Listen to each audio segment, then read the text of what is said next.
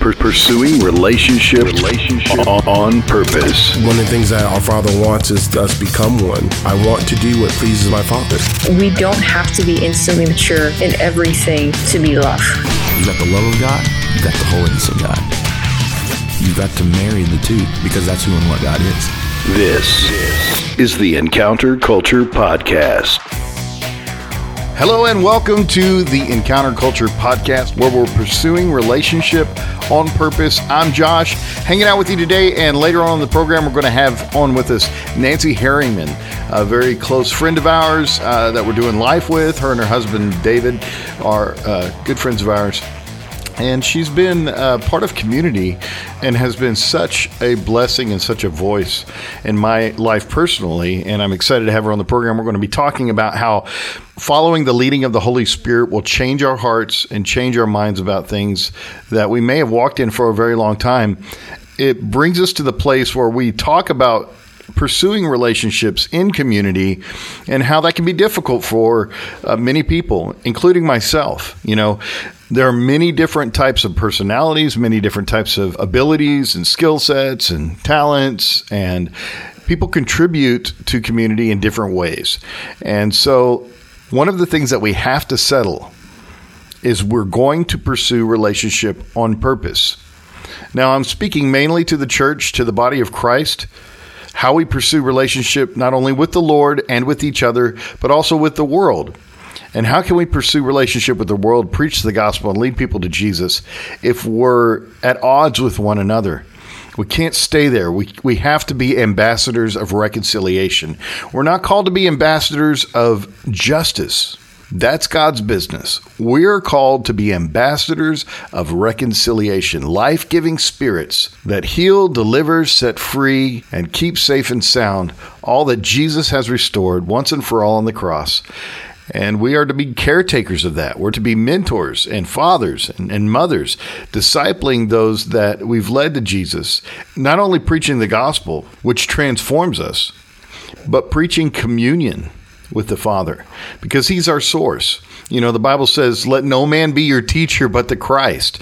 So as Holy Spirit is working in us and through us, his voice is heard, not our own. Not our own opinions, not our own personal preferences, not our own agenda, but the heart of the Father being translated and influencing through us. It's such an exciting era that we live in. The world is changing so fast. I just read an article this morning talking about how much the world has changed in just the last 6 or 7 years. Culturally, there's a great shift in the earth, and people are beginning to accept things that were never culturally accepted before. Behaviors and lifestyles, things that are motivated by selfishness instead of selflessness. It's the total opposite of what we're called to be as followers of Jesus. Jesus said, if any man come after me, that means if he emulate me, that means if he walks in my footsteps, that means if he follows the example that I've set for all of humanity, he must first deny himself, take up his cross daily, and follow me. This is a call to the church. We have to expel selfishness and our own desires, our own wants and needs for the sake of others. We have to prefer one another. We have to consider others better than ourselves. We have to walk in forgiveness and be ambassadors of reconciliation. The word reconcile literally means to make right through agreement. This is how we are unified in the faith, by agreeing with Jesus. You know, I did a blog not too long ago about communion breeds community. It's our common union with the Father that breeds our common unity with each other. If we don't have that communion, there's no way we're ever going to have community. We've got to get alone in the secret place. We've got to hear the heartbeat of God. We've got to listen to his voice and be obedient to what he's calling us to do. We have to become the love that he is. So the gospel not only saves us, but it transforms us into the likeness of our Father. It's what Jesus came to buy back, the image of the Father. I love how Scripture talks about glorifying the Father and that we live from glory to glory. And whenever the glory of the Lord is mentioned in the Word, it's associated with the manifest image of God. That's what Jesus came to give us, the manifest image of God, that we become like our Father through our communion with him. Jesus said in John 17, and I say it over and over and over again, this is eternal life, that you know the Father and the Son that he sent. Eternal life is knowing. It is this intimate union, a common union, a communion. So as we have that communion with the Father, we begin to have community with each other. It just flows out of that. It's like rivers of living water flowing out of our belly. It's love. And that's how the world knows that we're his, by our love one for another. We can't have that without our communion with the Father. And so as we're trying to build community on purpose, we have to first tap into our relationship with the Father, hear his heart, and know what he thinks about everything, his perspective. That is the faith that we're unified under. Our unity of faith is the perspective of our Father. That we begin to see things the way that he sees things, that we begin to call things out the way he calls things out. It's the discernment of the Holy Spirit. And it leads us and guides us into all truth. So whenever we're confronted with cultural norms that used to be not okay and now are okay, we can call it for what it is and say, no, that's not okay. Not that we're pitting ourselves against people, because our warfare is not against flesh and blood, but there are influences and voices in people's lives that have convinced them of a lie, and they have changed their entire paradigm based on these lies. That's why the truth is so important. That's why we have to preach the gospel, because it's the power of God unto salvation. But once we've preached the gospel, let's put people into communion with the Father, because he's the source. He is the life-giving Spirit that gives us life and allows us to give life to others through the truth in love. Paul told Timothy in 1 Timothy 1:5, the goal of our instruction is to become love through a sincere heart, clear conscience, and genuine faith. Sincere heart means I want what the Father wants. I want truth. And I truly want that because I've allowed him to come in and I've surrendered to his will. Not my will, but your will be done. It's the prayer that Jesus prayed in the Garden of Gethsemane. A clear conscience. It's one of the most powerful tools that we have, because without a clear conscience, we won't step out. We won't open our mouth. We won't lay hands on people and see them recover. We won't share the truth in love because our conscience is violated. So we have to truly receive everything that Jesus paid for. We have to believe the truth that he has bought us with his blood and he has set us apart, taken us from the kingdom of darkness and translated us into his very own kingdom. That he has presented us before the Father, holy, acceptable, above reproach, without a single fault. We are sinless, blameless. We have been transformed by the power of Jesus' blood. We believe that, and we can walk in a clear conscience. And then genuine faith. It is the very perspective of our Heavenly Father. It's how he sees things. Jesus said, when your eye is single, the body is flooded with light. But if your eye is multiple choice, this, that, or the other, then the body is filled with darkness. We have to keep our eyes on the Father. Trust in the Lord with all your heart. Lean not unto your own understanding, but in all of your ways acknowledge him. Look to him. Watch what he's doing. Listen to what he's saying, and he will direct your path. Jesus did this very well. He got alone with the Father very often. He fasted. He denied himself, and he listened to the Father, and he watched the Father. In fact, he didn't do anything that the Father wasn't doing, and he didn't say anything that the Father wasn't saying. That's why he could tell Philip, when you've seen me, you've seen the Father, because he was the perfect representation of the Father, which is what he's given us the ability to do through his finished work of the cross. It is the power of the gospel that has translated us into the kingdom of light. And if we walk in the light as he is in the light, we can have fellowship one with another. I believe this generation is going to grasp this in a way that we never have before. that we're going to begin to walk in power. We're going to begin to walk in supernatural strength and ability. And the grace of God is going to pour out from us to the entire world. Let's do it together. Let's lock arms. Let's be the body of Christ, unified in the faith. Well, next week I'm going to have TJ Britton on the program with me, and we're going to be talking about all kinds of things, really about coming out of the darkness and into the light and how God wants us to be influential in our culture. And he's got a lot of great things to share. Our stories are very similar. We came from very different backgrounds, but we wrestled with some of the same exact things. And it just goes to show you, you're not alone. If you think you're all by yourself, I can almost guarantee you that someone else has gone through it or is going through it, and they can relate and they can help you if we just reach out intentionally and pursue relationship. When I come back, Nancy Harryman will be on the program with me talking about how it's never too late to say yes to the call of God on your life, to build and be in community. Stick around. A continuous sound of vertical worship, expressed to God in music, art, and dance. Come express your heart and encounter His presence. Incense Rising, 24 hours of expression and encounter. Hosted at Victory Christian Center in Carthage, Missouri, Friday, December 2nd from 7 p.m. to 7 p.m. Saturday, December 3rd. Worshippers, dancers, and artists are free to come and go as you please throughout the event. To lead a music set, please sign up for a time slot at incenserising.org. This is the Encounter Culture Podcast. Welcome back to the Encounter Culture Podcast, where we pursue relationship on purpose. You know, we've been talking about following the voice of God, listening to Him, being single in our focus, and being unified in the faith. And someone who has been a voice in our community and just been a really loving support, she's really special to me.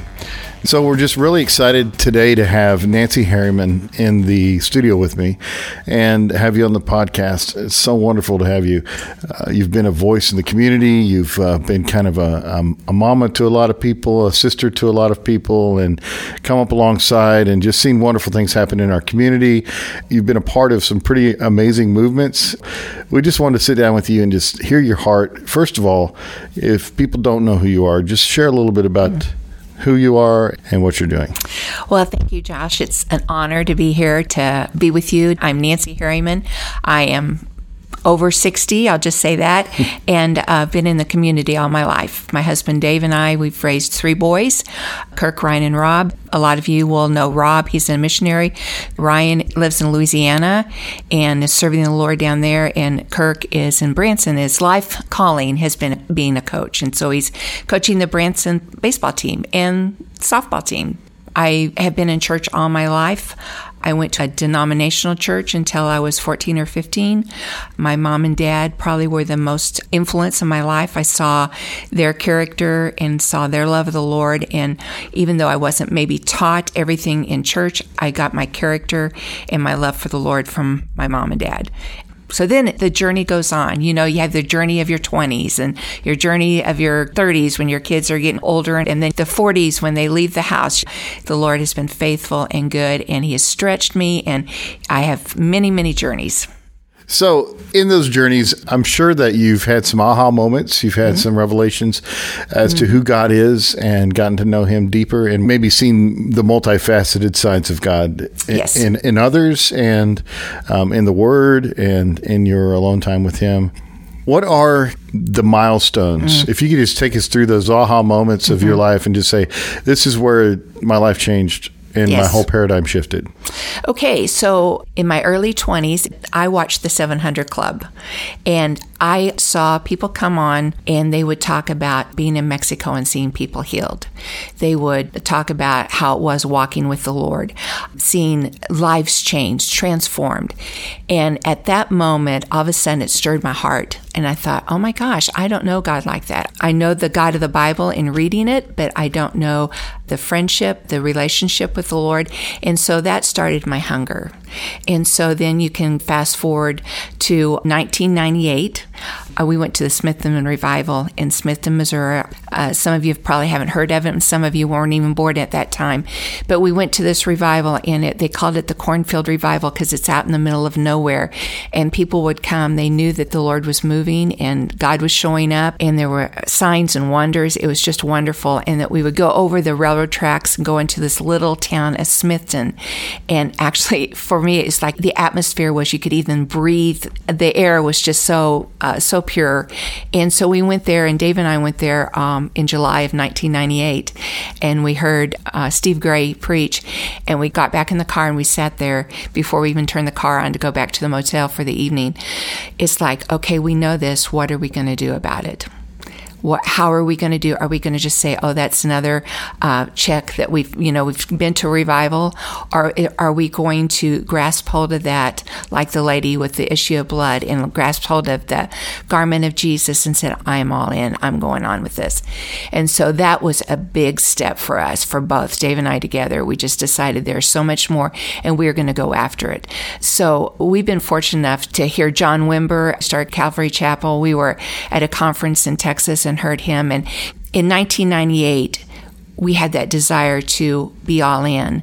I was telling you before, I love revivals. I love to hear how God takes, somebody that doesn't know the Lord at all and totally transform from darkness into light. And so Smithton started that. And since then, we've been to, Brownsville Revival. We've gone to several, but that has carried us on a journey that we have loved, we've cherished, we have seen God move. We've been in services that have been loud and boisterous and loud, and you'd think, oh my gosh, this is it. And then we've been in services that we've sat there and the presence of God was so strong that you could hear a pin drop for 30 minutes. Babies were there and no one said a word. I mean, the multifacets of the Lord is just amazing. Along the way, I'm sure you've met quite a few folks that have maybe come and gone, or maybe early on have been a part of your life and have walked this journey with you. Talk a little bit about relationship and how that plays a role in our walk with the Lord. Yes, it's very important. It's just important to find people that are like-minded. It gives you strength, it gives you strength every journey, the 20s and then the 30s, I was telling you, in the 40s, that we've had, couples that we've met with and we've encouraged each other, and they can encourage you and you can encourage them by the word. The Lord's just been really, really gracious to do that. The one thing I learned was that Dave and I, we are such good friends, such good, confidants, that for so long we were kind of the island. We thought, it's just us. It's us four, no more. I've heard that saying. And we did that. We tried to live that for a long time. And then all of a sudden, Lord started, how he so gently comes in and says, you need to do this or read this. And he showed us that the body is so important. Friendships are important. It's community is so important. And, every time we heard community, we'd go click. We didn't want to hear it because we loved, being by ourselves, but we didn't realize what we were missing. So you talk about friendships. Yeah, we had friendships in our 20s and our 30s and our 40s, but about when we were in our 40s, all of a sudden the Lord says, okay, open up. You have got to get involved. You have got to be part of the family of God. It's in communities, but God has just so revealed that it's part of community. You have to do things as a whole. The church is always getting bigger. It's God's plan in the Garden of Eden. Multiply and establish, get bigger. It just is always God's will for us to expand. We did not want to stick our toe in to do it. And then it was just like, he so gently showed us, you need to do this, you need to do this, to where then all of a sudden, how could you not? And so it's still hard for us, but we're still doing it. And, we're almost 70, Yeah. So you and Dave have kind of been the dream team. You've done it all together. You've had relationships along the way. You've been part of communities along the way, and just trying to be obedient to whatever God's calling you to do. Moving forward, it seems like maybe you've had one of those aha moments here not too long ago, to where community is kind of becoming priority in your lives? Yes, Dave and I learned the Lord has revealed to us that it is in community. It is in relationships. It's like you can't go in and sit in front of a classroom and teach, and really speak life into those people unless you have a relationship with them. It's all in relationships. And so we have found that we have had to train our brain to be intentional when it comes to establishing the kingdom community. It's not easy for us because we've always gone to church on Wednesday night and on Sunday morning, and we might have had a group of people, but not intentionally establishing a community. So the Lord has really dealt with us, and we're still working on our hearts with that. But in the last 5 years, we have said yes to Him. We will do what you asked us to do.